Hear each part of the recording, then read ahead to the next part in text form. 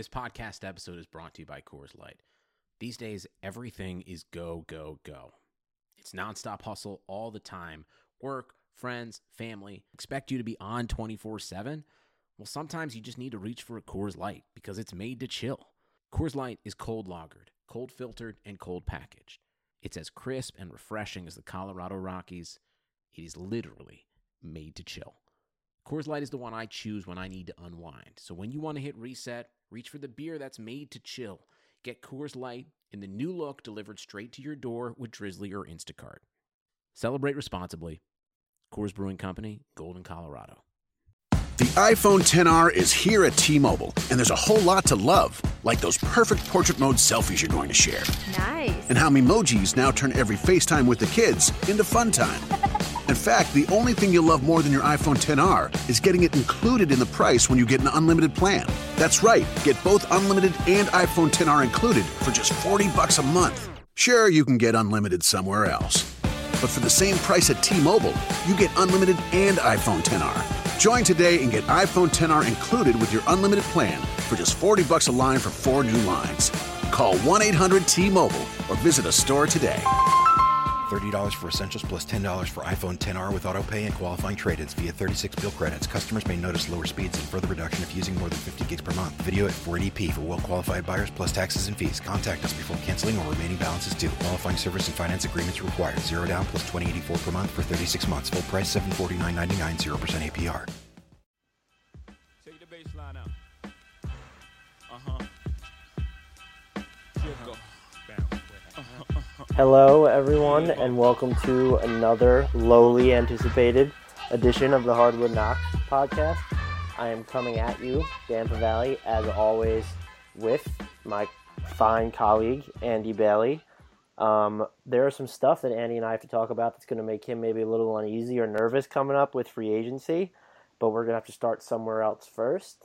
Although I would like to start, though, with free agency right around the corner and Gordon Hayward on the open market, and Andy being something of a Jazz supporter. I would like to know how you were feeling, Andy. I'm nervous. As we said before we started recording, You're a pessimist. I have actually, I know. I'm a very pessimistic sports fan. A lot of my friends and family joke about it. Like when I. Right now, there are great deals to escape to Europe in spring and summer on direct flights to Ireland with Aer Lingus. Stay put in cool contemporary capital Dublin, or head off to any of 20 amazing European cities you've always wanted to visit. Classical chic Rome, Paris, the home of romance, or London, the cutting edge of culture. Deals are for a limited time only, so hurry and book today. Smart says escape to Europe this spring and summer. Smart flies Aer Lingus. Book now at aerlingus.com. I'm just convinced that the Broncos are going to lose, they win, and other teams that I do the same thing. So maybe this is just the pessimist in me, but I've already written 2 articles for Bleacher Report where I predict that Hayward goes to the Celtics. I will adamantly defend the fact that I think that Utah is the better team when he's on the team. But there are other factors at play that make me think he's going east. We talked about him before we started recording. I think the East is obviously weaker than the West right now. It has a chance to get even weaker if Paul George and LeBron James go west over the next couple of years. Kyle Lowry might go west. Oh, I forgot. I'm sorry to interrupt, but Jimmy Butler just went west. I didn't even think of that. That's another one. Yeah, Jimmy Butler just went west. The Bulls are going to drop off the face of the Eastern Conference for the next couple of years. And then plus the thing that's always scared me and scares me even more since listening to the Ringer's Mark Titus talk about it, is the connection between Hayward and Brad Stevens. And I think it's more than just your typical player, college coach situation. Like Hayward had a really close relationship with him in college. He was loyal to Stevens when Purdue tried to sweep in and steal him at the last minute with a scholarship. And Hayward's family is like big Purdue fans, I guess. So there's just a lot of sort of other factors beyond just what the team will look like in the immediate future that makes me very, very nervous that he's going to go to Boston.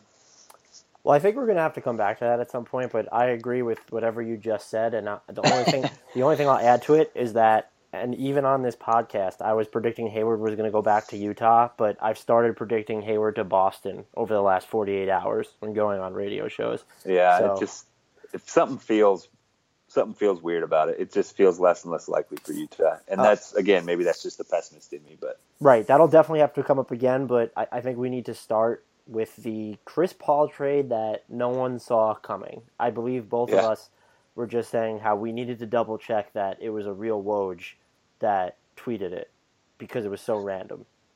Yeah, I think Sam Esfandiari from Warriors World said something about it, him having to check for the blue check mark multiple times.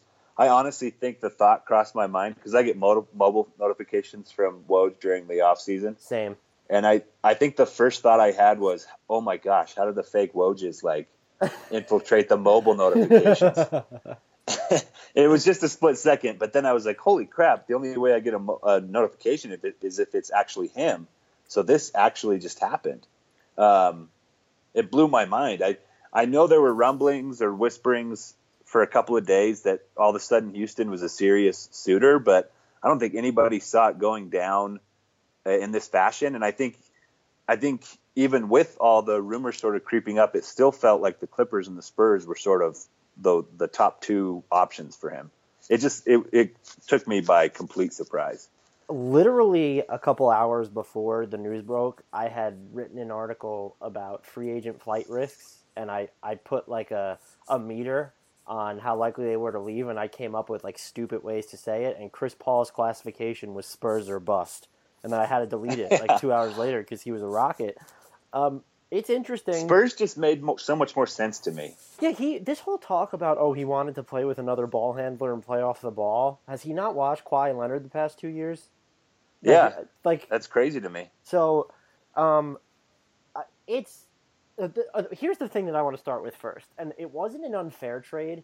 If Paul was actually, the Clippers could have tried to call his bluff if he told them he was going to the Rockets. But the fact that he told them, this isn't a, Paul George situation where he's a year out and he made it very public that he was only going to go to the Lakers, so he just torpedoed his own trade value, which is actually now on the upswing because of this trade, I believe, but we'll get to that.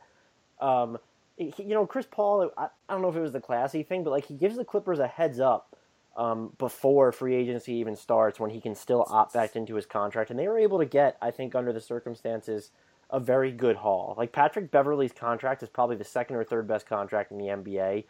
Lou Williams is like a higher grade Jamal Crawford at this point. Much, much higher grade.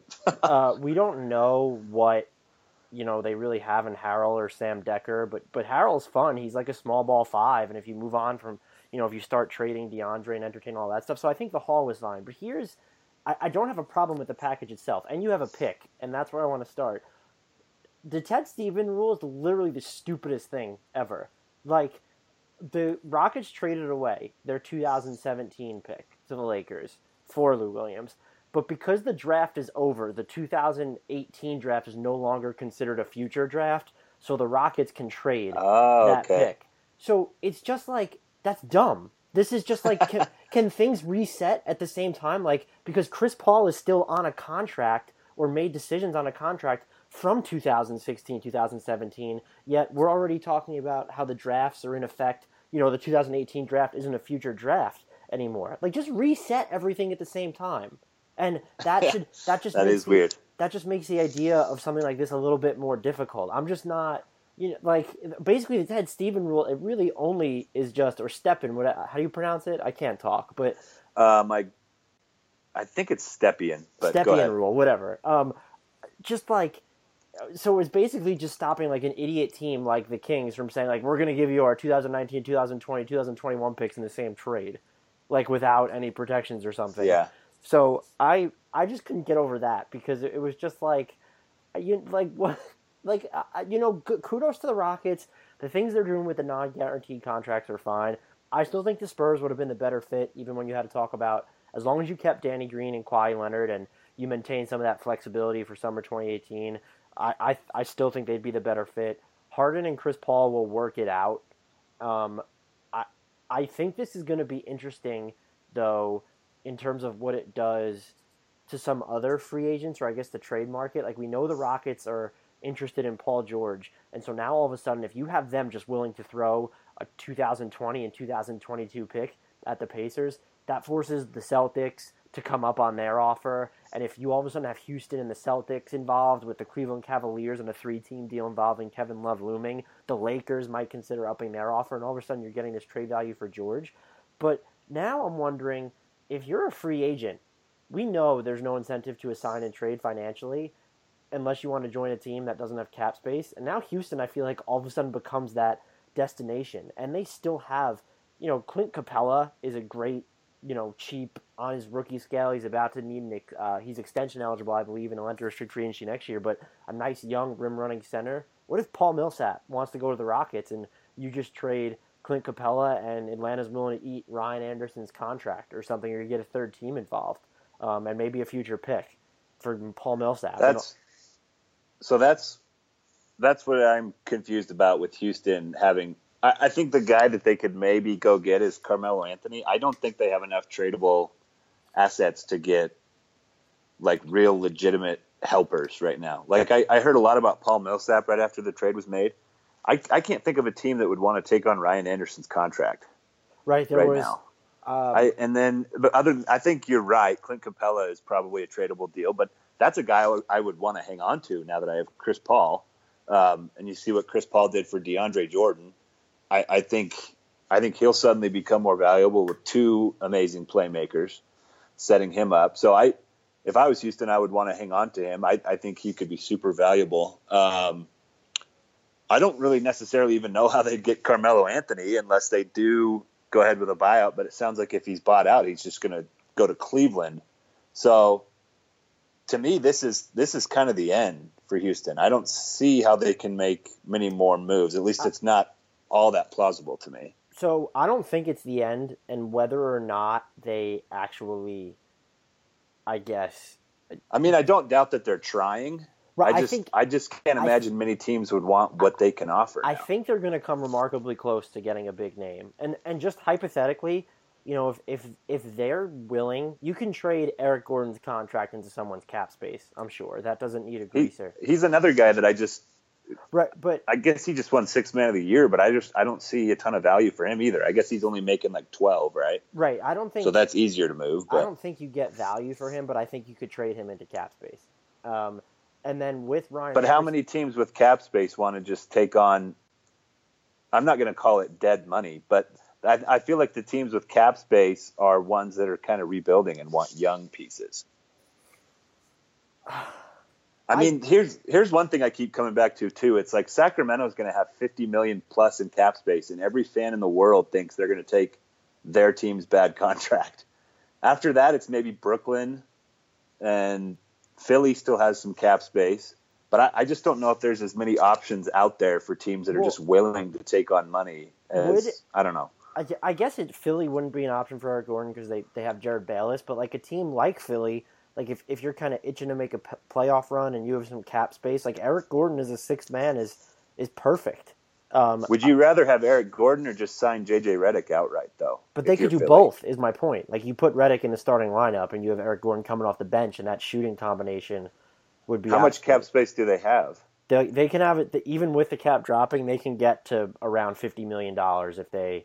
I didn't realize it was that much. I thought it was around 30. No, waive Gerald Henderson, who's non-guaranteed, and renounce Sergio Rodriguez, and they have a crap ton of cap space. Oh, okay. Well, yeah, that is kind of interesting then. So, like, and maybe that's the only, maybe, I guess that could be it, unless, I don't even, I'm trying to... I wouldn't be surprised if Brooklyn did something like that, but I think a lot of these teams are also going to see what they can do in free agency first. Brooklyn, I don't think, would take Gordon without, like, a pot sweetener, just because they have, I guess they're all about stockpiling assets, but you already have... you took on D'Angelo Russell. You have Jeremy Lin, Sean Kilpatrick. Maybe Miami, if they don't want to pay Dion Waiters, just sees Eric Gordon as and they're willing to take. Yeah, so that's another team that's going to have to see what happens in free agency first, though. I would think. Right. Well, I guess what I was getting at is technically, so if you can trade Eric Gordon into someone's cap space, which I believe is feasible, and then you're willing to move Ryan Anderson into the Kings cap space with a pick, like a 2020 first round pick. And maybe that doesn't get it done. Maybe you have to include a second. But if you're willing to do that, the Rockets can still, because Chris Paul opted in, they can still technically carve out more than $25 million in cap space if they did that, and still have Trevor Ariza. So I guess I'm mostly hung up on somebody being willing to take Ryan Anderson's contract. But if they did pull it off, where it was like Chris Paul, Harden, do that though? Even if you're getting one pick, you're completely rebuilding. Ryan Anderson. How many years does he have left? He's got about like 3 years and $60 million. Here's my thing: you're not. I get your pick is gone in 2019, but Ryan Anderson's game isn't going to age terribly. He's just going to be there to shoot threes and maybe grab the occasional rebound, maybe score on the occasional drive. Do you want that guy taking up 20% of your cap though until 2020? If I'm the Kings and I'm smart and I realize that this should be like a prolonged rebuild, even if I'm the Nets, I think the Nets would. I think I might need 2 firsts for that. Well, that's what Ramona Shelburne, I believe, said on the Low Post today. But I wouldn't. If I'm a team like the Nets or if I'm a team like the Kings, I would do it for a first-round pick. Maybe even a first and a second. But so that's a long time. 2020, 3 more seasons. I mean, but I don't know if they could pull it off. I would be very impressed. I think they could if they were willing to, but I don't think cap space is the way they're planning on doing this necessarily. I think they're a team that's probably willing to trade away 2 more future picks, like in 2020 and 2022. But they would still have to send out money because they're going to be capped out, right? But that's where Eric Gordon's contract comes in. Is you have that $12 million and you just stockpile all these other non-guaranteed deals. So if I'm the Pacers and the Celtics aren't going to give me what I want for Paul George, and the alternative is sending him to the Lakers for like Jordan Clarkson and Julius Randle, or not, you're not even going to get both of them. And I'm looking at 2 future first-round picks. Yeah, they're kind of a couple years out, but maybe I get Eric Gordon, who might be interesting to play at point guard instead of Lance Stevenson or just some extra scoring. That's a possibility. There are teams that can beat the Rockets' offers, but are we sure there's going to be a team that beats it? If that was the offer, Eric Gordon and 2 future firsts. So I just think, I'm not even saying they'll end up with Paul George. I don't think they're going to end up with Carmelo Anthony. I also don't think he really does what they need. Like offensively, I actually think Carmelo would be better than Ryan Anderson in the Ryan Anderson role. Right. Well, he's easier if he was just a stretch 4. Right. He's easier to like switch on pick and rolls. Yeah. I don't know if him and D'Antoni could bury the hatchet, but I also that's a concern for sure. The Rockets aren't. I mean, if the Rockets give up a pick and Ryan Anderson for Carmelo, I think that's a bad trade for the Rockets. I think that's a bad trade for. Maybe I'm just like unreasonably low on Ryan Anderson, but yeah, you need. I just chill. I don't love that deal either way. But if that only happens with a buyout, and I just don't see the Knicks buying out Melo unless he's willing to leave. Like, let's say waive his early termination option and then take a pay cut off the top of this season. I just don't see them allowing him to do that. And so I just think they're going to come remarkably close to getting someone, even if they don't. Like, maybe it's Paul George, or maybe they, like, start to come to a framework for a sign and trade with, like, Paul Millsap. I just think with the way they've been loading up on those non-guaranteed deals, I expect something to either happen or come close to happening. And maybe it's a name. I can't think of it off the top of my head, but maybe it's a name we just haven't considered. Yeah. We certainly didn't consider what went down with them and Chris Paul. If they can't do anything else and they go in with Paul, Harden, Ariza, Anderson, and Capella, are they the second best team in the West? No. Are they still worse than the Spurs? If the Spurs run it back, assuming they don't have like a talent bloodletting, and don't forget the Rockets have Eric Gordon. Like, it's just their core right now isn't bad. They have, I like their roster, especially offensively. Like, there's a little part of me that wonders if both Paul and Harden can average 10 assists. Right, and so they go 6 players deep right now very easily. Clint Capella, Chris Paul, Trevor Ariza, and D'Antoni usually doesn't play more than 8 anyway. So. Right, and they retained all of their exceptions, so they have the $8.4 million mid-level exception, and maybe that gets you like a Thabo Sefolosha, like part of that, or maybe you use it all. Yeah, they would imagine PJ Tucker on this team. That would be a good. Yeah. And you also have this is now a team that I think might attract a couple of those like veterans who play for dirt cheap too. Here's their perfect offseason, and they don't even need, like, forget about using, like, turning Anderson and Gordon into, like, a star. If they were able to sign P.J. Tucker to the mid-level exception, and then Kyle Korver was just like, F it, I'm ring chasing, and then signed for the biannual exception, which is like $3.2 million. That'd be interesting. That would be scary as hell. Do they still have Nene under contract? No, but I think they could probably, maybe they get him to come back too, like on a cheaper for deal. The cheap, yeah. He played for less than $3 million last year, so. Yeah, that was the room exception, and I guess most people would probably assume that he would get the biannual from them, but I don't know. I mean, he is coming off that thigh injury during the playoffs. But that would be that would be their perfect offseason. Then if you can keep Nene and he's just willing to come back at like the minimum or something close to it, and then Kyle Korver decides to ring chase and PJ Tucker becomes this mid-level guy, that roster would be all of a sudden you stretch 9 deep and you kind of have some extra defensive versatility with Chris Paul, Trevor Ariza, and PJ Tucker, and of course that's really interesting. Yeah, so still probably no better than.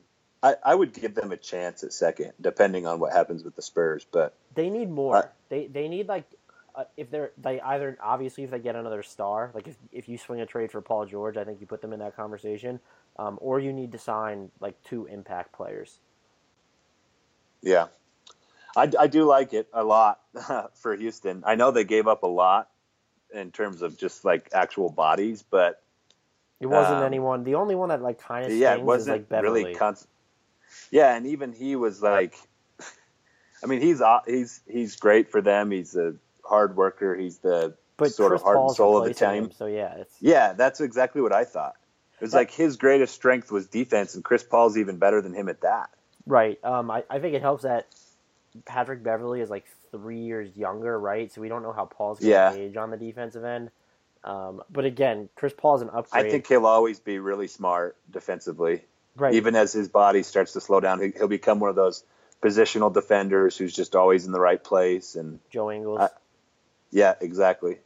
And I know that his assist numbers may be depressed a little bit by the fact that he's playing with Harden, but I'm really excited to see what he does in a D'Antoni offense. That, and he's a pretty good spot-up shooter. So, like, imagine him playing off the ball. Yeah, with somebody Harden. tweeted the stat. Gosh, I wish I could remember who it was, but he had 44 catch and shoot opportunities this past season. Paul did, or 44 open catch and shoot opportunities, and his effective field goal percentage on them was in the 80s. That's absurd.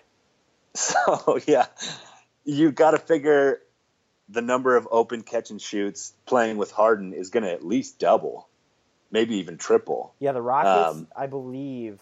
They were first or second in the league in wide open 3-pointers like created per game last year.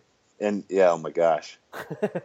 And I get why. I think it was Mark Stein who tweeted that part of the reason he wanted to go to Houston was that opportunity to play off the ball. And I get that for him. He's been very much on the ball his entire career. And when I watched Chris Paul play, whenever he would take a shot, it just felt like it was always going in. So now he gets the chance to to take more shots as like a catch and shoot guy. I think he could be incredibly deadly in that role.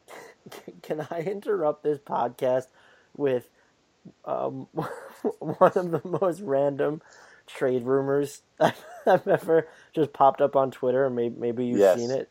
No, I haven't. I don't have Twitter up.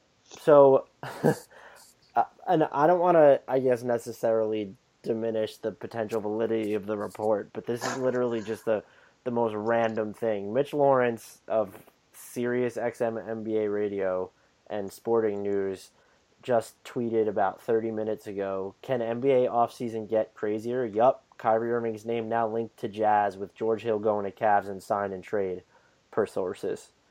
No way. Yeah, it's first of all, it's no way because I think you have to give up more than Hill to get Kyrie Irving, and the Cavaliers legally can't complete that trade because they'll be hard capped afterwards, which you're not allowed to do in a sign and trade. So, 'tis the season, is all I'll say. Did you see his follow-up to that? No, I didn't. G. Hill to Cavs, Kyrie to Utah, part of potential three-way with Paul George, the main headliner, joining LeBron, Pacers seeking top picks. The Cavs would literally – I need to pull up my salary cap article because – so the luxury tax is $119 million now, which means that the Cavs can't have a payroll more than $123 million after the trade that we're kind of talking about here.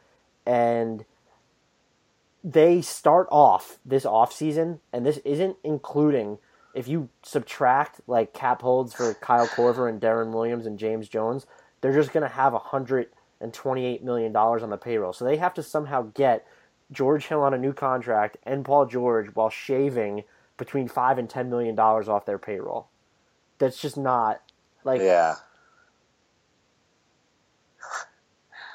I've never, man, that is wild. I would not. I'm with you. Oh, wait.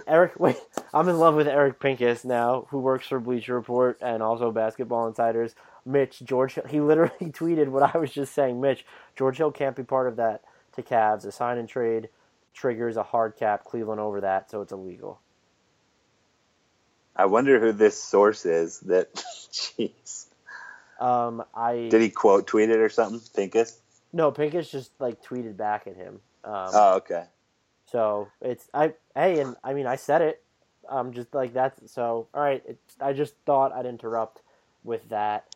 It was a worthwhile interruption. So what you were saying, I'm excited to see Paul on the Rockets. I think it'll be a fantastic fit. I still think it would have been a better fit on the Spurs because I do too. I think that honestly think the only thing that was going to get close to Curry and KD would have been CP3 and Kawhi.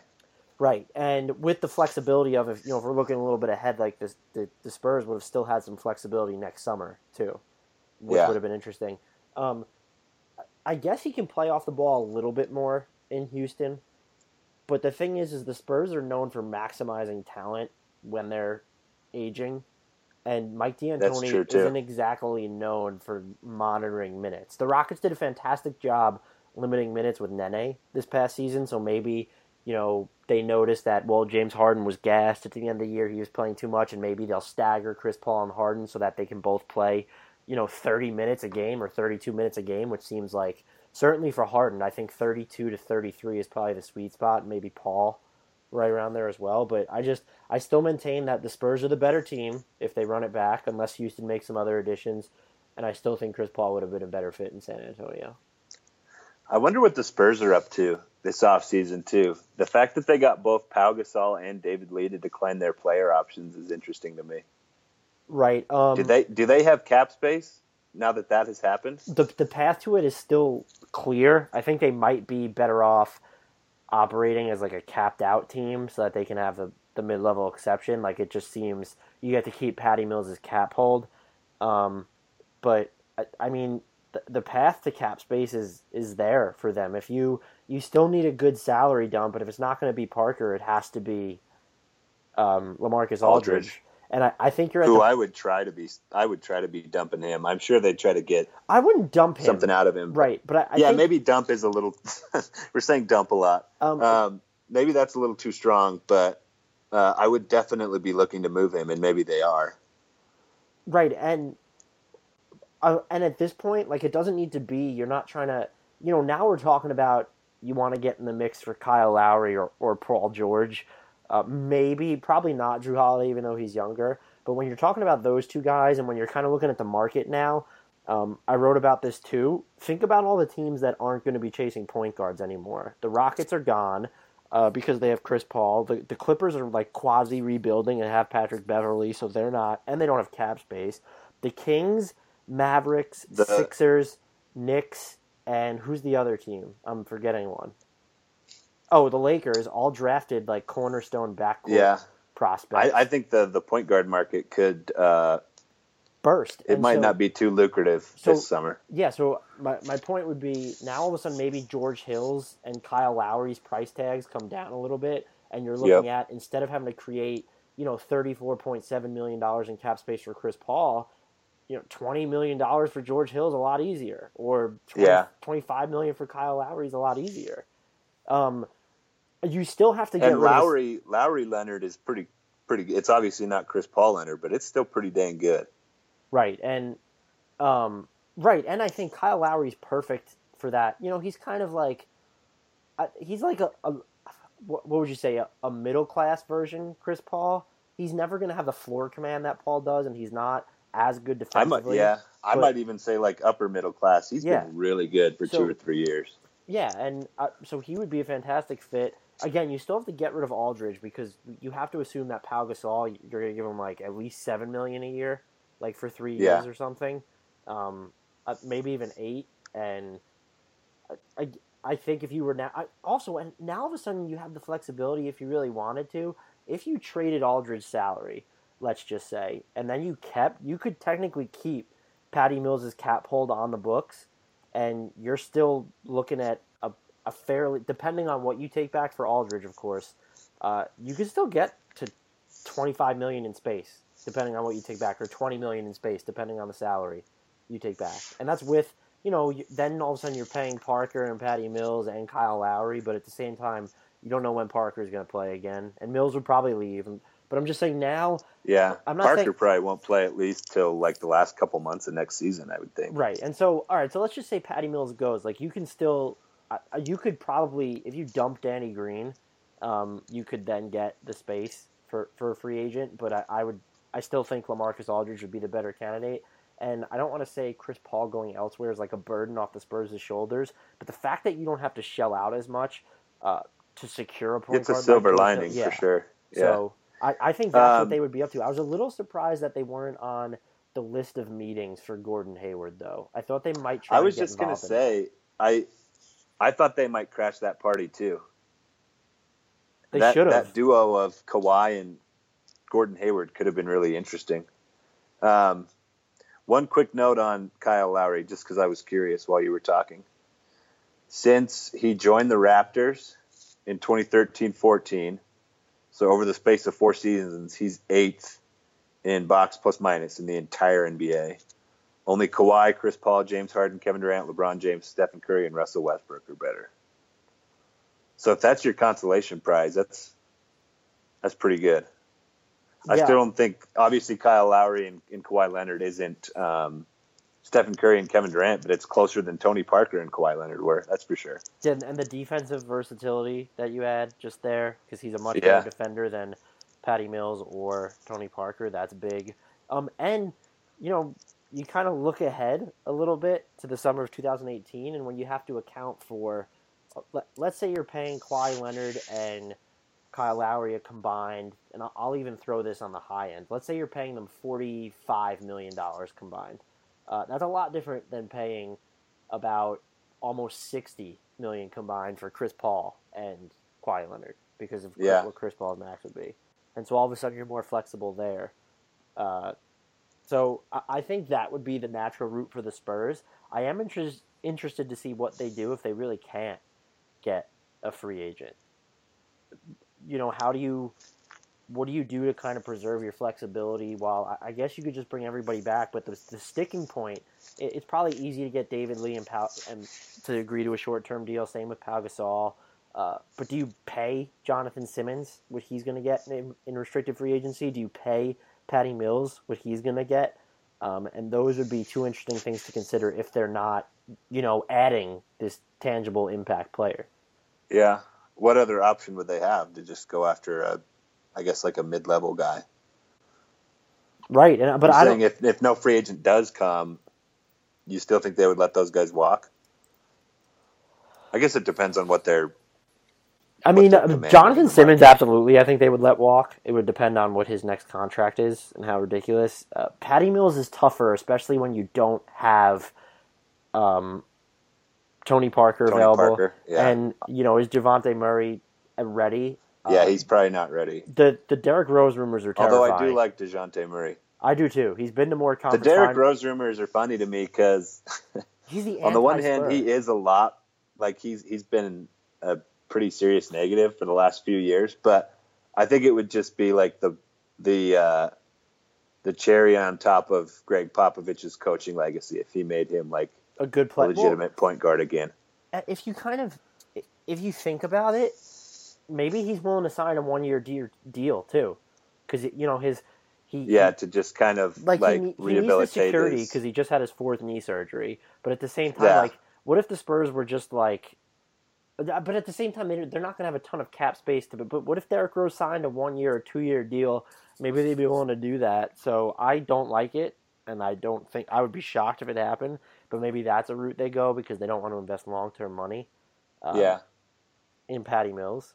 So I don't know. That's very interesting to me. But I think, and I can't really think of anyone else the Spurs might go after besides George Hill, and Lowry. And Lowry now. I don't know if you have anyone. I guess Derrick Rose. We No, just named him. Derrick Rose and Gordon Hayward has been one that I've thought about for a couple weeks, but you'd think he would have a meeting scheduled with them. Maybe they'll jump in at the last minute, because you have to imagine after that Paul George trade went down, that the Spurs had some sort of a summit of the mind. Yeah, that's probably true. I think a lot of dominoes will still fall. Paul Millsap would be interesting there, even though he's old. But maybe you work out a sign and trade with Atlanta or something because you don't want to. Or I don't know. He would be awesome next to Kawhi. Yeah, he would be fantastic. So I guess looking at some of these, I don't. There's just so much to touch upon. I don't even know where to start. It's we can do Gordon Hayward's free agency. Well, I was actually going to say really quick, since we were on Kyle Lowry, the Raptors are kind of interesting because they've been interesting to me ever since they traded for Serge Ibaka. And because if they bring everything back, including him, it's wildly expensive. Yeah, it's absurd. And the thing is this could kind of go one of two ways. Now that Lowry's market is not, he's not going to have a max contract from the Sixers to use as leverage anymore after they get Fultz. So if you're the Raptors, maybe it's easier for them to find a middle ground because of his lack of leverage, or maybe they kind of try and play hardball and say, we're not giving you a 5th year, or we're not giving you a 4-year max, and he just bails, in which case, all of a sudden, I don't know why you would resign Ibaka to a $20 million a year contract. No. At that point, then Tucker and Patterson would obviously be gone. The sad thing about that team is even if those guys do leave, they still won't have cap space, right? If Lowry and Ibaka are both gone, their hands are still pretty much tied because of DeRozan and Valanciunas. Am I wrong? I need to look up their salary real quick. If they got rid of, they wouldn't have a ton of cap space, but getting rid of Serge Ibaka and Kyle Lowry's holds would put them right at the salary cap 99. line. Yeah, around there, maybe 100. And then if you get rid of the, $19.1 million total holds on Patterson and Tucker, now all of a sudden you're working with, but you've lost 4 free agents and now you have, let's say $15 million to replace them. The other contract that's tough for them that they can't get out of is Damari Carroll. Yeah, that would probably take $15 million next year. But there's a light at the end of the tunnel for that. They'll probably be able to trade him at least next offseason. And maybe, he wasn't bad defending in some isolations last year. Maybe you can get by with him as a small ball 4.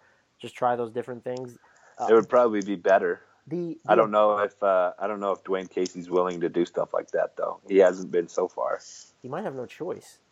I guess it's interesting because they probably should try and trade Jonas Valanciunas, even though his deal isn't terrible. There's obviously Carroll. I would, if I was them and I knew that I could get Lowry back, I would trade DeMar DeRozan in a heartbeat. That's what I was just going to say. Did you see? I don't remember if it was in a podcast or a tweet, but Zach Lowe said I'd at least offer DeRozan for George just to see what they say. And they probably say no, but it'd be worth a shot to get out of that contract would be very valuable.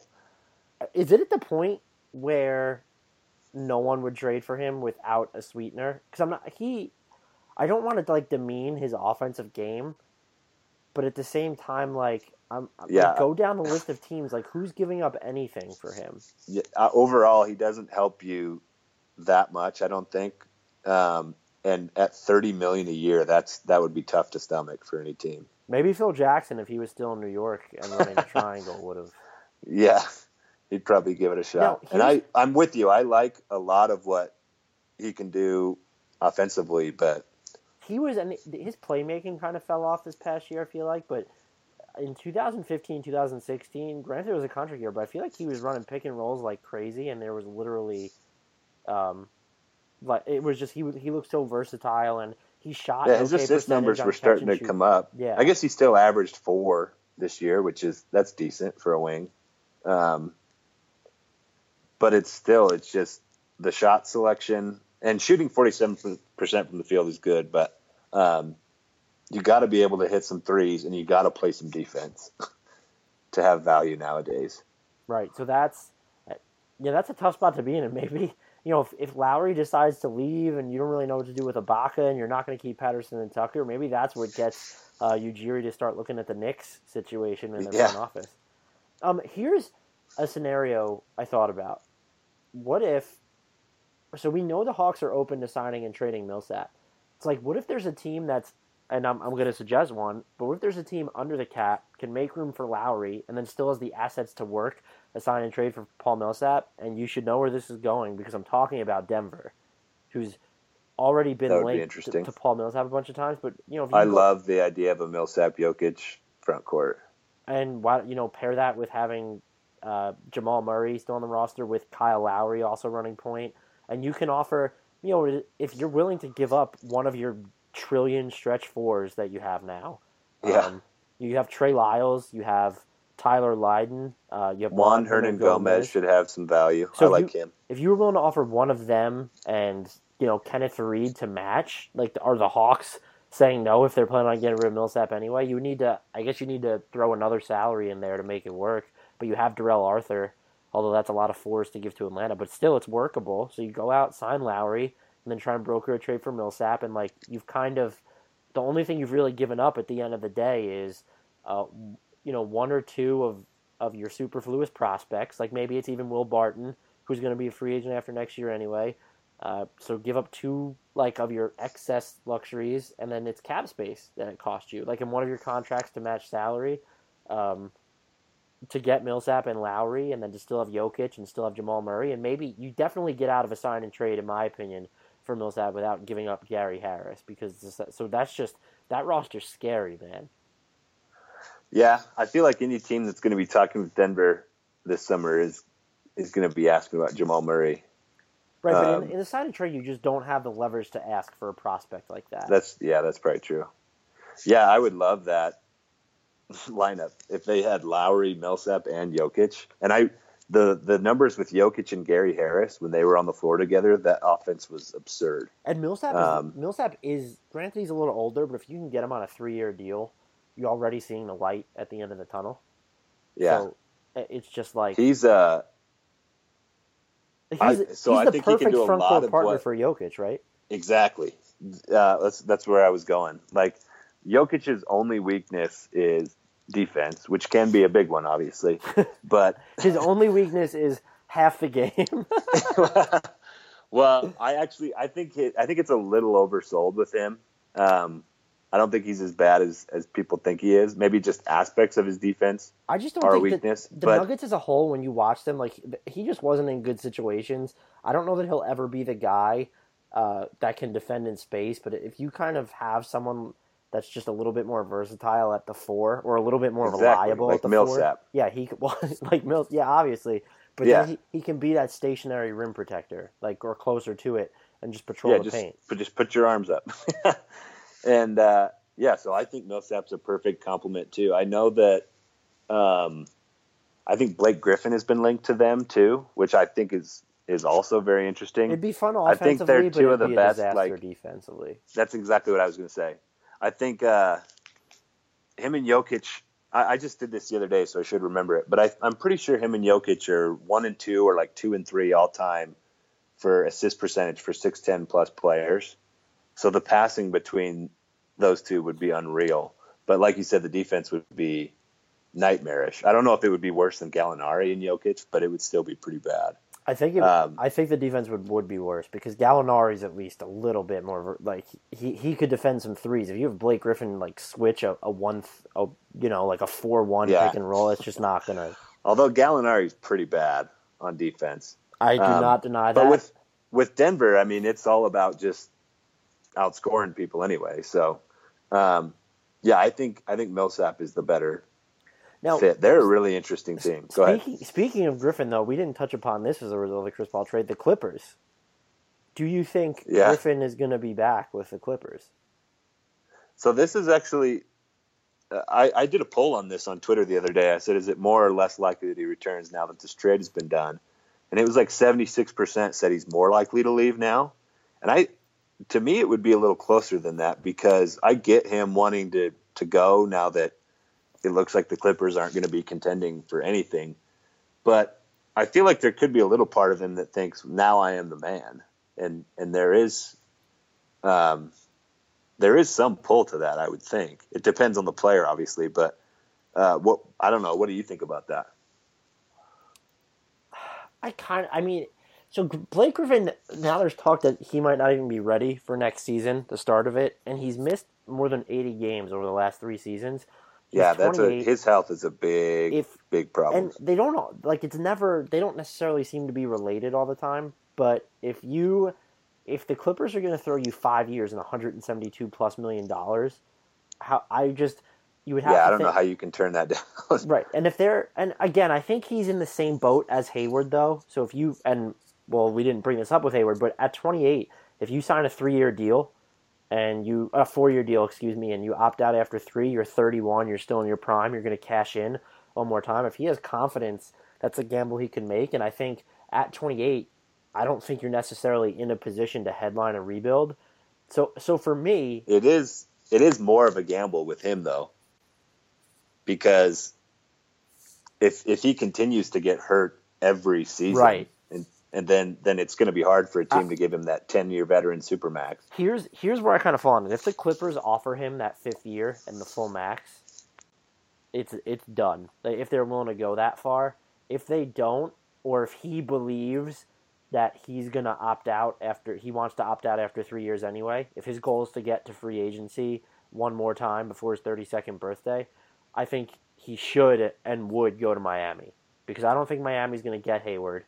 And it's interesting with Miami. So Whiteside is kind of like a lesser DeAndre Jordan, not nearly as good defensively, but again, a lesser DeAndre Jordan. Goran Dragic is like this mid-end Chris Paul, again, not nearly as good on defense. Except, so you have that similar dynamic, let's say, between those three as the Clippers' big three, but now you have the Heat, who actually own a track record of getting good supporting castmates on the cheap. Yeah, that's true. You look at what they did with Rodney McGruder and what they've done with Wayne Ellington. They still have Justice and Winslow. A coach who has really maximized a lot of players. Right. And look, James Johnson, Dion Waiters, they would be gone as a result of the Blake Griffin addition, but they revived their careers or salvaged them or made their careers in Miami last year. So that, for me, that would be the pick for him if he's leaving. If he's not, in a vacuum, I think he's a better fit in Miami at this point anyway, just because of where the Clippers seem like they're headed. And I want to know when the Bucks are going to make a trade offer for DeAndre Jordan, because that's the dream for me. But if he is going to leave Los Angeles, Miami to me would be the best fit. I like it much better than Boston and even much better than Denver. What about Phoenix? There's reports that he's meeting with Phoenix this weekend. I think it's great that Phoenix is consistently relevant.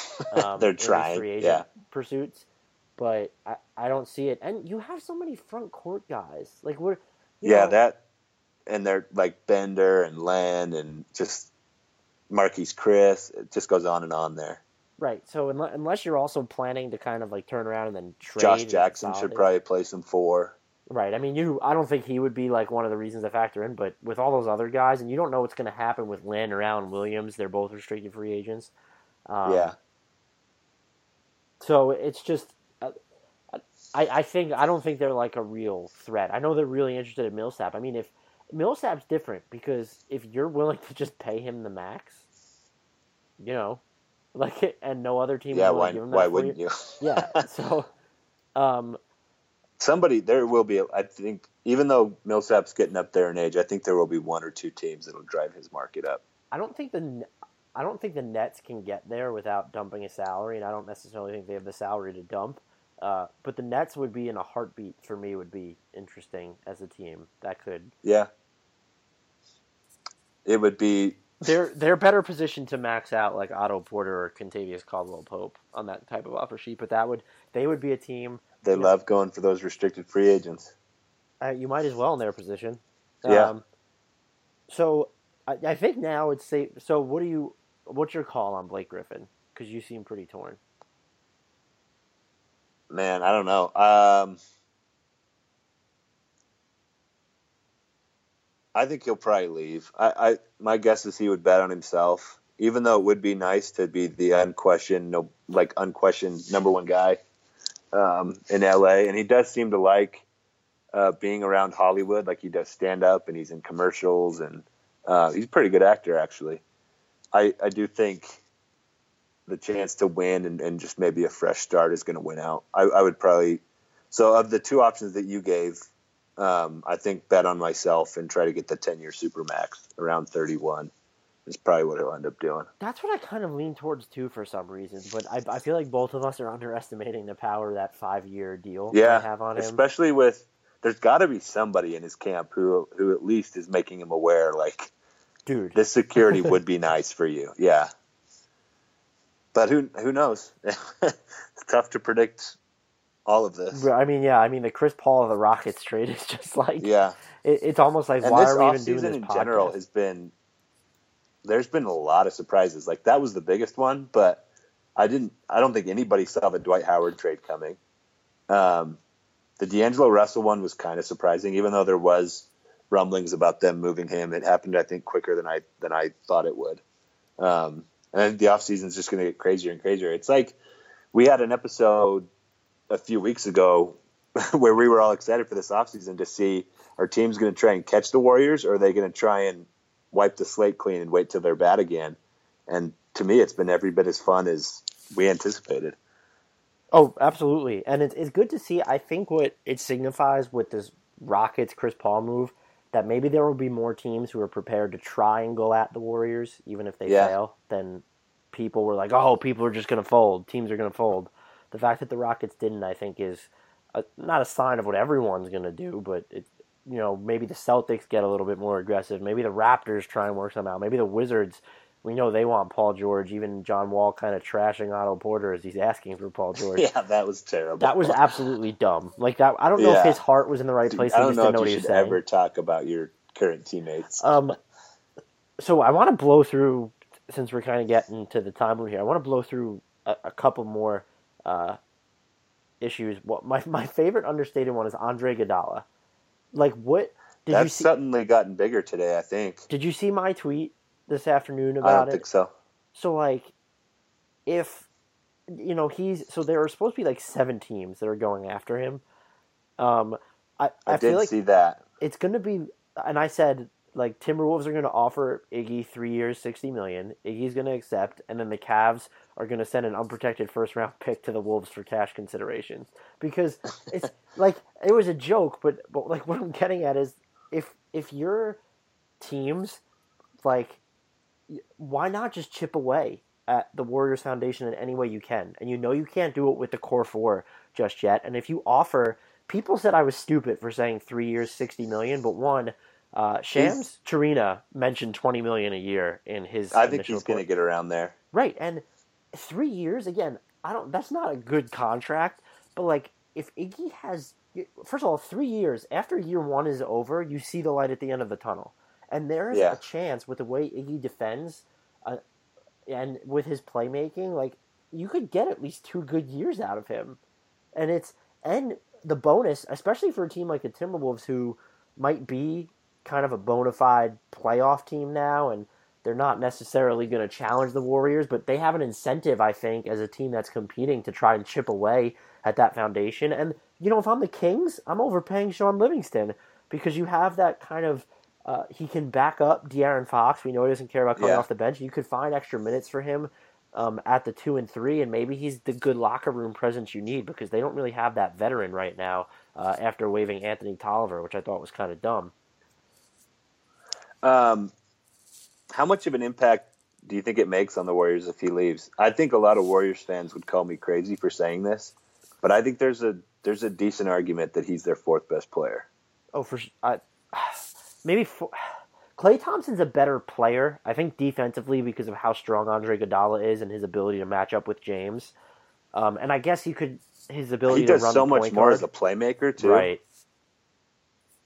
And I mean, Klay Thompson is an unbelievable scorer and shooter. There's nobody who gets hot like him. Like 60 points in 29 minutes, 37 points in a quarter. But those things happen like once a year, obviously. Right. And Iguodala is just such a steady force on both sides of the ball. I think the Warriors, even though he doesn't score. The Warriors are going to always have enough playmaking and enough shooting. And it's not that I would say Iguodala's expendable, but we say this now until, what happens when Thabo Sefolosha or PJ Tucker just agree to take a pay cut to play for the Warriors after Iguodala leaves. It's just... Yeah, I think those guys are significant steps down from him, though. But PJ Tucker on defense, I think, would be comparable. He's good, but I don't think... to me, PJ Tucker guards 3s and 4s. Right, I feel like Iguodala can reasonably guard like 1 through 4. And run the offense. Like, I think a lot of the reason that Stephen Curry can get so many like off-ball opportunities is because they have guys like Livingston and Iguodala. And maybe they think eventually Klay Thompson can grow into that, but he hasn't shown it yet. It would hurt, especially defensively in the playoffs, if we're looking at specific matchups against LeBron James. It would, and again, that's why I think some teams should, and maybe they will. I think they definitely should.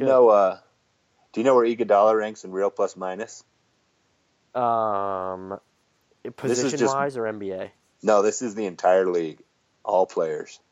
12. This is just okay. So it's not quite that high. No. But 26, which bad. is still really high for a reserve, and that's just one number, obviously. But I think he's really, really important. Now, is losing him a big enough deal for me to pick somebody else to win the title? Definitely not. But if I'm a team, I certainly think it's impactful. Right. If I'm Phoenix, I'm considering doing it. If the Paul Millsap, Blake Griffin things don't work out, that's just something I'm also interested to see. This is totally random. I want to see who's going to overpay Andre Roberson to get him out of Oklahoma City. Maybe Oklahoma City. The other thing I wanted to talk about before we him. get, because Hayward's my favorite topic, so I wanted to save it for last. The Knicks. Okay. I don't think we can get away without talking about them. I was elated. Did you see a tweet just David Griffin while we were talking from Shelburne? Yeah, that Griffin has been in touch with the Knicks. Right, that's a good move. I think the names that have been thrown out there, even though they're probably smoke screens, but even Zach Lowe on the Low Post today said that R.C. Buford is someone that the Knicks were looking at, and my response was like everyone's response, why would he consider leaving? And Lowe was just saying, there's one, James Dolan's going to double your salary at least. Yeah, I was going to say they could just throw tons of money at him. And two, if you turn around the Knicks of all franchises, like you're just you're in the Hall of Fame, right? Yeah. So if the appeal is how futile you are, then the Knicks have a lot of appeal. If that's what we're judging, but also they threw out... One more thing on Iguodala. I just noticed this. Sorry. He had a higher true shooting percentage than Klay Thompson last year. Yes, I actually did know that. So that's wild. I think you can make the case he's their fourth most valuable player. I don't like Klay Thompson. I think I'm pretty comfortable saying it. Yeah. I guess I just feel like Klay Thompson just individually is a better player, but Iguodala is more valuable to what the Warriors do. Yeah, I can see that. That makes sense. Anyway, sorry, I cut you off. You're talking about your favorite team. My least favorite team. So the names and, Masai Ujiri, David Griffin, R.C. Buford's like a complete just pipe dream, but I think that I think that the fact they're looking at these names is probably a good idea, but we have to see who they actually hire. And while James Dolan was right to fire Phil Jackson, the timing was just bizarre. Like, you let him make your draft pick. What is your appeal to free agents? I know Steve Mills is going to be better at pitching free agents than... I think the number one pitch is we don't have Phil Jackson anymore. Right. I think the Knicks should go after, if they're going to go after like an aging point guard to try and like bridge the Ntilikina era. Kyle Lowry would be fantastic. They're gonna have trouble getting to even $20 million in cap space, but they could carve out more by, maybe you move Courtney Lee. You're not gonna move Joakim Noah, most certainly. Maybe you're able to finally move Melo, but he would be a target. I don't think they're gonna appeal to anybody. And so I guess my opinion on them, to kind of just put a bow on it, is it's good that Jackson's gone, but the Knicks have yet to prove that once they pivot, that they can pivot into anything productive. And even when they, sometimes accidentally do, like Donnie Walsh, he was pretty good. Like, he still traded away draft picks, and then they deviate away from him. And then they fire their president, Glenn Grunwald, after that 2012-2013 campaign. They just never make sense, and I don't think you can trust them to make sense now. The silver linings for me is, or the only silver lining for me is, if the Knicks are actually appealing because of their financial resources and their crappy-ass basketball for the past couple of decades, James Dolan kind of showed he'll stay out of the way with Phil Jackson in charge. So if you get a David Griffin, if you get, for some reason, a Masai, and you're able to just let them do their thing, that's probably the most encouraging. We have to see who they actually put in power, because that's the only way that you're going to be able to tell whether this team is finally on the right track. And as a last thing to say, Phil Jackson, I don't care who was talking about this, how lucrative the trade packages are, trading Kristaps Porzingis and making the inquiries and being publicly open about him being available is one of the stupidest things that I've ever seen from an executive. Yeah. People are like, well, if they get 2 draft picks, you literally make those trades to take those picks to get a player like Porzingis. Yeah. So to use him as this means to dump Noah's contract is He's dumb. like a potentially generational player. Right. So it's just, and who would have thought that the contract the Knicks shouldn't have given Joakim Noah is actually what saved them from trading Kristaps, because no team was going to take his contract. Yeah, that whole thing was insane. I couldn't believe when he was making those public comments about that, and the comments themselves. I just thought, what are you doing? Dumb as hell. And it would be so Knicks now to turn around, because they're probably not going to hire anyone before free agency is over. They're just going to go out and try and overpay Jeff Teague or something. Like, he's already been linked to them. Which would still be better than Derrick Rose, but go ahead. I guess Derrick Rose would at least have the benefit of being on a short-term deal. But, I don't want to... Yeah. Is George Hill a good fit with the roster? Yes. Jeff Teague might be. Even Kyle Lowry. But, these dudes are older. Even Jeff Teague is going to be 29 at the start of next season. Let's cut the crap with this already. Let's have them rebuild. I thought about George Hill while you were talking, but then I thought it just seems like he would be much more likely to take $5 million a year less to go play for the Spurs or some other team that can actually win. So and again, he'd be a good fit, but he's 31. It's just, yeah. I think now's a good time to get back to Hayward, and I'm noticing that, and this is kind of interesting to me, the radio voice of the Utah Jazz, David Locke, am I pronouncing that right? Yeah. He published why Gordon Hayward should stay with the Utah Jazz on Medium about 15 minutes ago. Interesting. I find that very interesting that I listened, he was on the Low Post recently. He's intentionally passionate, and he knows his stuff. And I like listening to him. It's just, it feels like a little bit of is that a gray area of having the radio voice of the Jazz publish that piece? I guess it's not, but that's kind of They've given him quite a bit of freedom with that postcast, or that podcast. Right, so maybe it's not. So they must be okay with it. I'm not saying it's good, bad. I found it interesting because I don't, you don't see that. No, you really don't. There aren't a lot of radio announcers who have as much of a voice outside the play-by-play as he does, though. And he knows, some of the stats he throws out on Twitter, and even hearing him talk on Lowe's podcast, he knows his stuff. Yeah, he does a ton of research, for sure.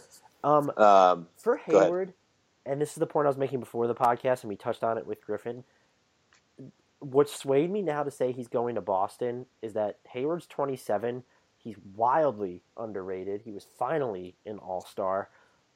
If I'm him, I want the 4-year deal to set myself up for the Supermax after 3. And you immediately, the Jazz lose that leverage of the 5-year deal. Maybe $170+ million is too much for him to turn down. But if we're looking at this as he wants to set himself up for free agency again in 3 years, the difference between getting 8% raises with the Jazz and 5% raises with another team is just, that's going to be a difference of $6 million over 3 years, or maybe $10 million, and that's not going to be too much. Why couldn't he do that? Why couldn't he set himself up for the Supermax with the Jazz? Well, that's the Jazz's fault. If they don't let him go exploring in restricted free agency, he doesn't, he won't have he wouldn't have had this player option after 3 years. They could have gotten. What I mean is, what makes you think they wouldn't give him sort of the same, or he wouldn't take that same route here? No, I'm not saying he wouldn't, but you lose a bit of your leverage because now technically the money is equal everywhere. And I think you can fairly easy talk yourself into the Boston Celtics with Brad Stevens, with the potential to maybe trade for Paul George. That's an easy situation to talk yourself into regardless, but it becomes exponentially easier when the money is essentially equal. Yeah. I think there's a lot of factors to think about that make it, like I said at the beginning of the podcast, I'm really nervous. There's what you just mentioned. I think the East is significantly worse than the West. Since I've been playing the pessimist most of this time, maybe I'll make a case for him to stay. Are you just going to say Rudy Gobert and sign off? I could. I feel like that should be enough. So in Utah, I think in Boston, especially if they get Paul George, there is reason to believe that he could be like a third and on some nights even a fourth option. And I don't know where that ranks on his list of priorities. In Utah, he's the unquestioned number one option. In Utah, he's also a potential like legendary player. I think if he played his entire career in Utah, he would go down as no worse than the third best player in franchise history, behind Karl Malone and John Stockton. He'd probably get a statue next to those guys. In Boston, to me, he's just another on a long list of names in this storied history, which that could have its pull too for Boston. To have a chance to be a part of that history, I think that could play into it. The other thing with Utah, and you mentioned it already, it's Rudy Gobert, and I could just say his name and sign off, but is he even as good as Hassan Whiteside though? Oh my gosh! I'm trolling you, right? I know, but you would not believe how many Heat fans still think that. Do you remember way back when like Gobert was first starting his rise, and so was Hassan Whiteside, and I wrote an article about who would you rather have, and I picked Gobert, and people like freaked out. People went ballistic. Yeah. They will still push for Whiteside to this day. I talked about it on Twitter today, but it's super annoying to me that the majority of the articles and podcasts and other stuff that I hear about Gordon Hayward's free agency, if they're talking about him going to the Heat, they talk about how he makes sense with Whiteside, or with Celtics, they talk about that situation. Most of these prediction articles don't even mention Rudy Gobert, who to me is the best player in any of these three teams. He doesn't do as much on a basketball court as some other guys. Like, he's not a great passer, he's not a great shooter, but what he does defensively and what he does as a rim runner, it makes more of an impact than any other player on any of these teams, I think. He was second in the league in win shares this season. The only player who had more was James Harden. I think he was like ninth in real plus minus. He was first in true shooting percentage. And the other thing that's really perfect about Rudy Gobert and Gordon Hayward is Rudy Gobert's usage is like 15. It's like half of what Isaiah Thomas's is. He took fewer than 8 shots a game this year.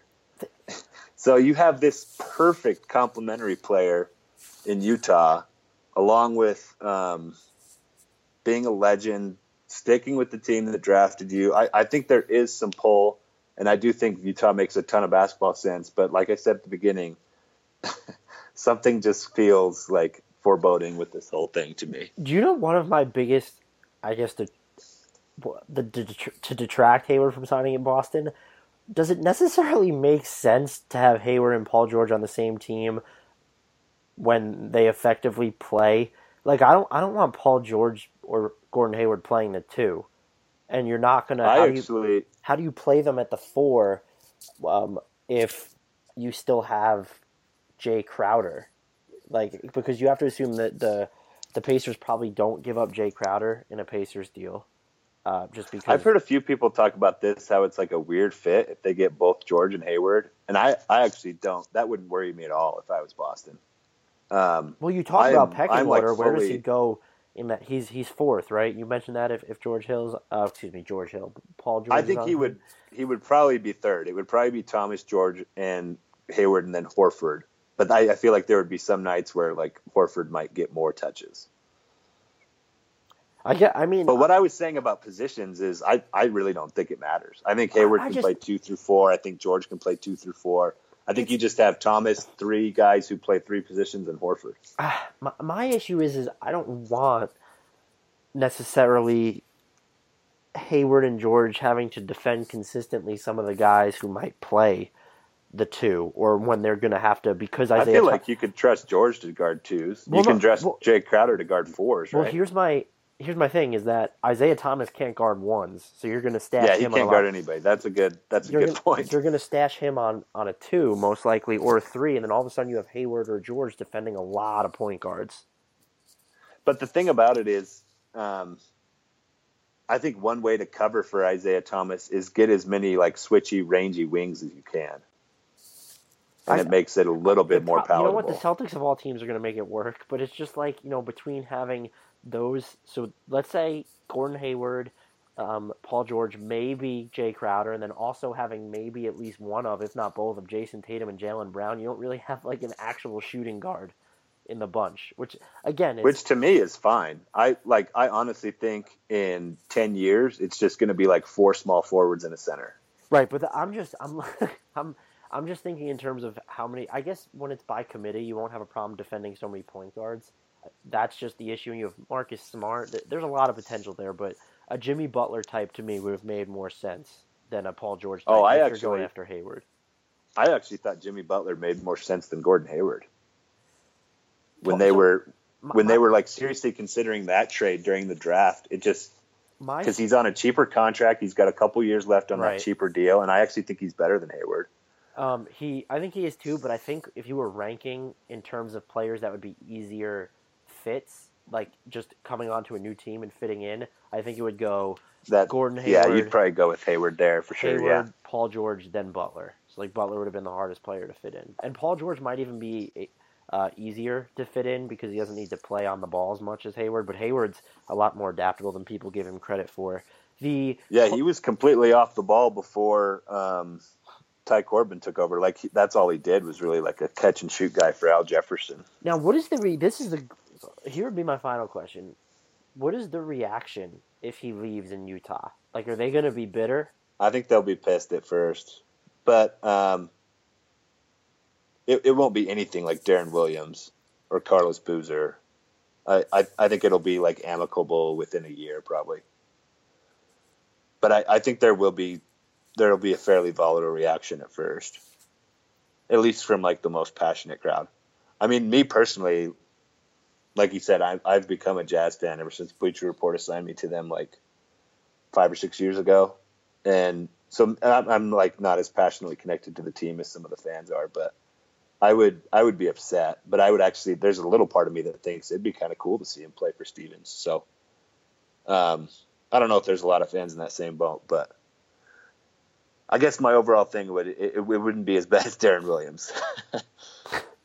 I think just because of how like the campaign to get him to stay, I think they would be. Yeah, that could build up some of the hostility, like the whole Stayward thing, and right.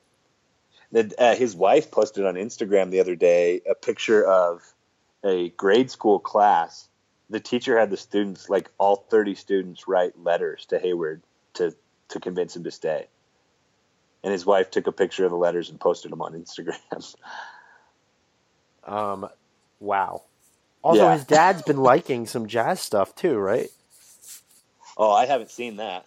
I think he liked a tweet about trying to convince Hayward to stay in Utah. So we talked about the Instagram clues for Hayward to Boston a couple episodes ago. It's only fair we talk about Instagram and staying in Utah. I think right now, I wouldn't be surprised if he stayed in Utah. I still lean Boston, but I think it might just be slightly at this point, like 55-45 for me. Like I don't think it's a foregone conclusion by any stretch. Yeah, maybe I would go like 50-40-10 or something. Like there's a tiny little chance it happens for Miami.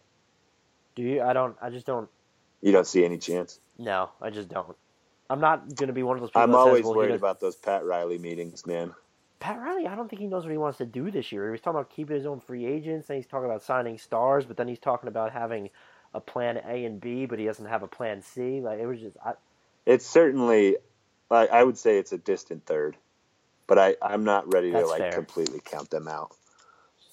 So, I think that kind of wraps this up, and that means that it's going to be time for an honorary certain segment that we have neglected the past few times, and it is called... Bacon! Bacon! Where's the bacon? I smell bacon! Bacon! Bacon! Gotta be bacon! Only one thing smells like bacon! That's bacon!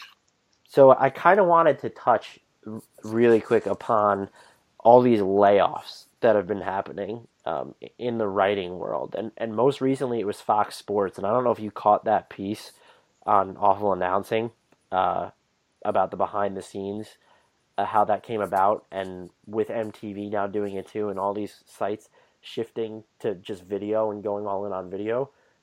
That's some of the dumbest stuff that I just... Like, the logic is just stupid. People will still read. I understand the landscape is changing, and I don't necessarily want to get into that, even though I think any place that gives up a writer like Dan Carson or Brian Phillips from MTV, like those are objectively just dumbass decisions. Like, you're just losing talented people.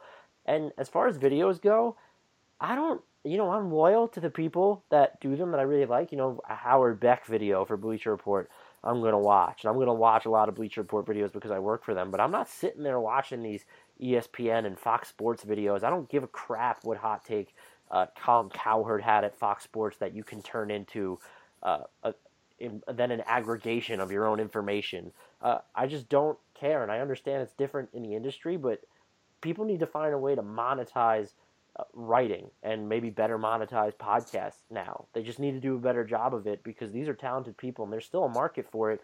There were all these SI writers tweeting out these long form pieces because one of their idiotic editors who does like these hot click lists was talking about how today's America, I guess, or today's industry, the audience doesn't have the attention span to follow these long form pieces.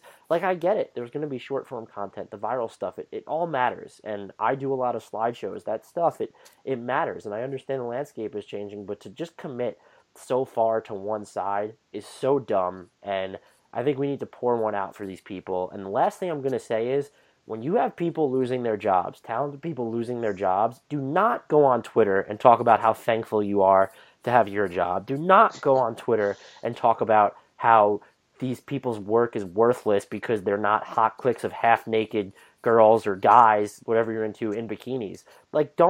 Get off your goddamn soapbox and let these people have a moment and kind of just pour one out for them because this is sad. And I don't want to be the old man that says it needs to be all writing and let's get back to newspapers. Like, I get it. So many people are affected by this industry, but let's get off the high horse and let's understand that these are people, talented people who don't have places to work immediately and they might never get better jobs, or maybe they will. But when you have talented people who are good at their craft, all of a sudden not being paid to ply that craft, something is wrong.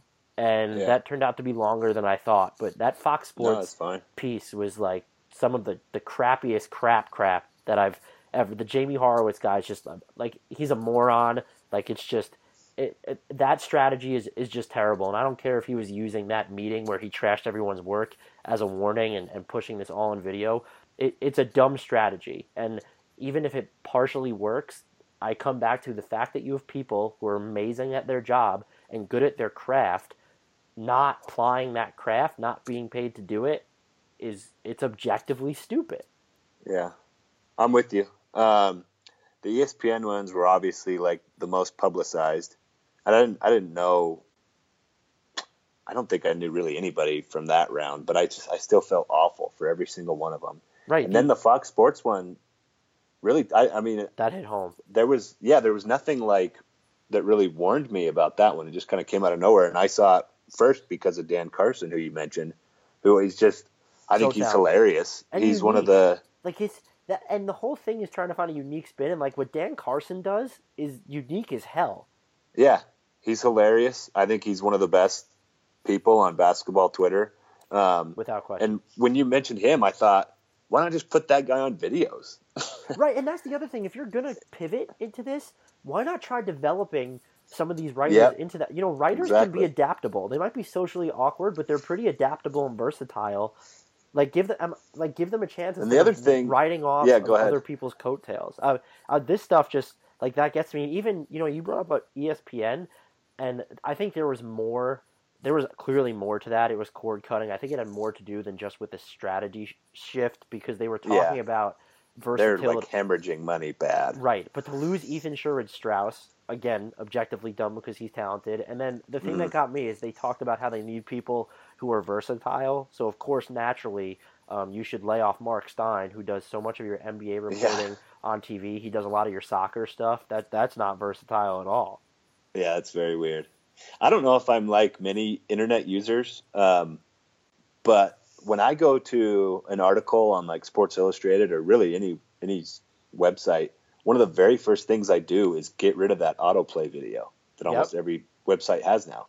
I don't care about the videos for the most part. It seems like the advertising, like the companies that are paying for advertisements, they seem to prefer video more than the audience does. And I don't necessarily have stats to back that up, but it's, and if I'm on a subway, if I'm traveling, like if I'm I guess I work remotely, but if you're in an office, like you're going to read something before you watch a video. Yeah, I am for sure. So it's weird. To commit this far into it, to me, is just stupid. And again, we're clearly biased, but I think there's something objectively wrong with what MTV and Fox Sports and other sites have done. Where even, a place like Vocative is just shuttering completely their sports content, or what you saw with Yahoo, Kelly Dwyer and Eric Freeman's still writing for them, but I think he was part. Like that just doesn't. I don't know that stuff. There seems something objectively wrong, even stepping away from it. Yeah, it's definitely not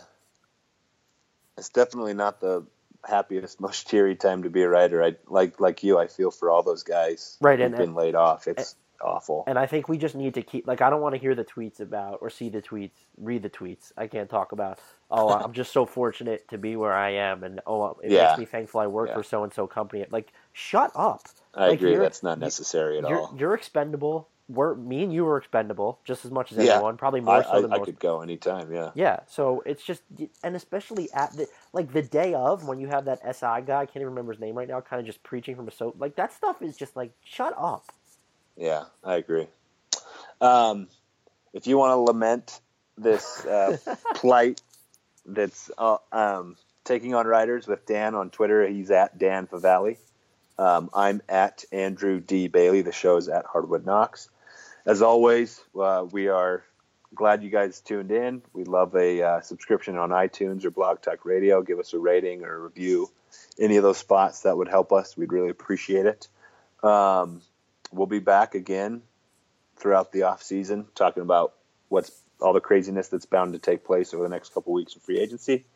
And until then, we leave you with the sign off and the shout out to Bino Udrih. The iPhone XR is here at T-Mobile, and there's a whole lot to love, like those perfect portrait mode selfies you're going to share. Nice. And how Memojis now turn every FaceTime with the kids into fun time. In fact, the only thing you'll love more than your iPhone XR is getting it included in the price when you get an unlimited plan. That's right. Get both unlimited and iPhone XR included for just $40 a month. Sure, you can get unlimited somewhere else. But for the same price at T-Mobile, you get unlimited and iPhone XR. Join today and get iPhone XR included with your unlimited plan for just $40 a line for 4 new lines. Call 1-800-T-Mobile or visit a store today.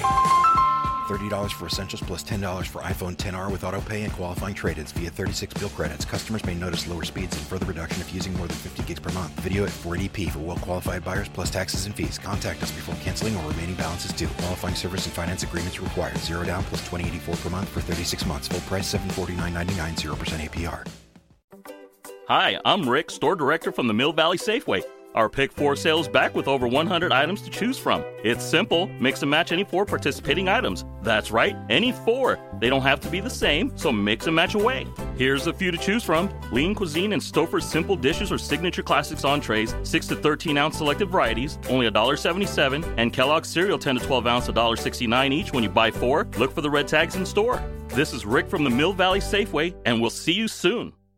Sugar Ray Leonard, Roberto Duran, Marvelous Marvin Hagler, and Thomas Hearns. Legends, whose four-way rivalry defined one of the greatest eras in boxing history. Relive their decade of dominance in the new Showtime sports documentary, The Kings, a 4-part series premiering Sunday, June 6th, only on Showtime.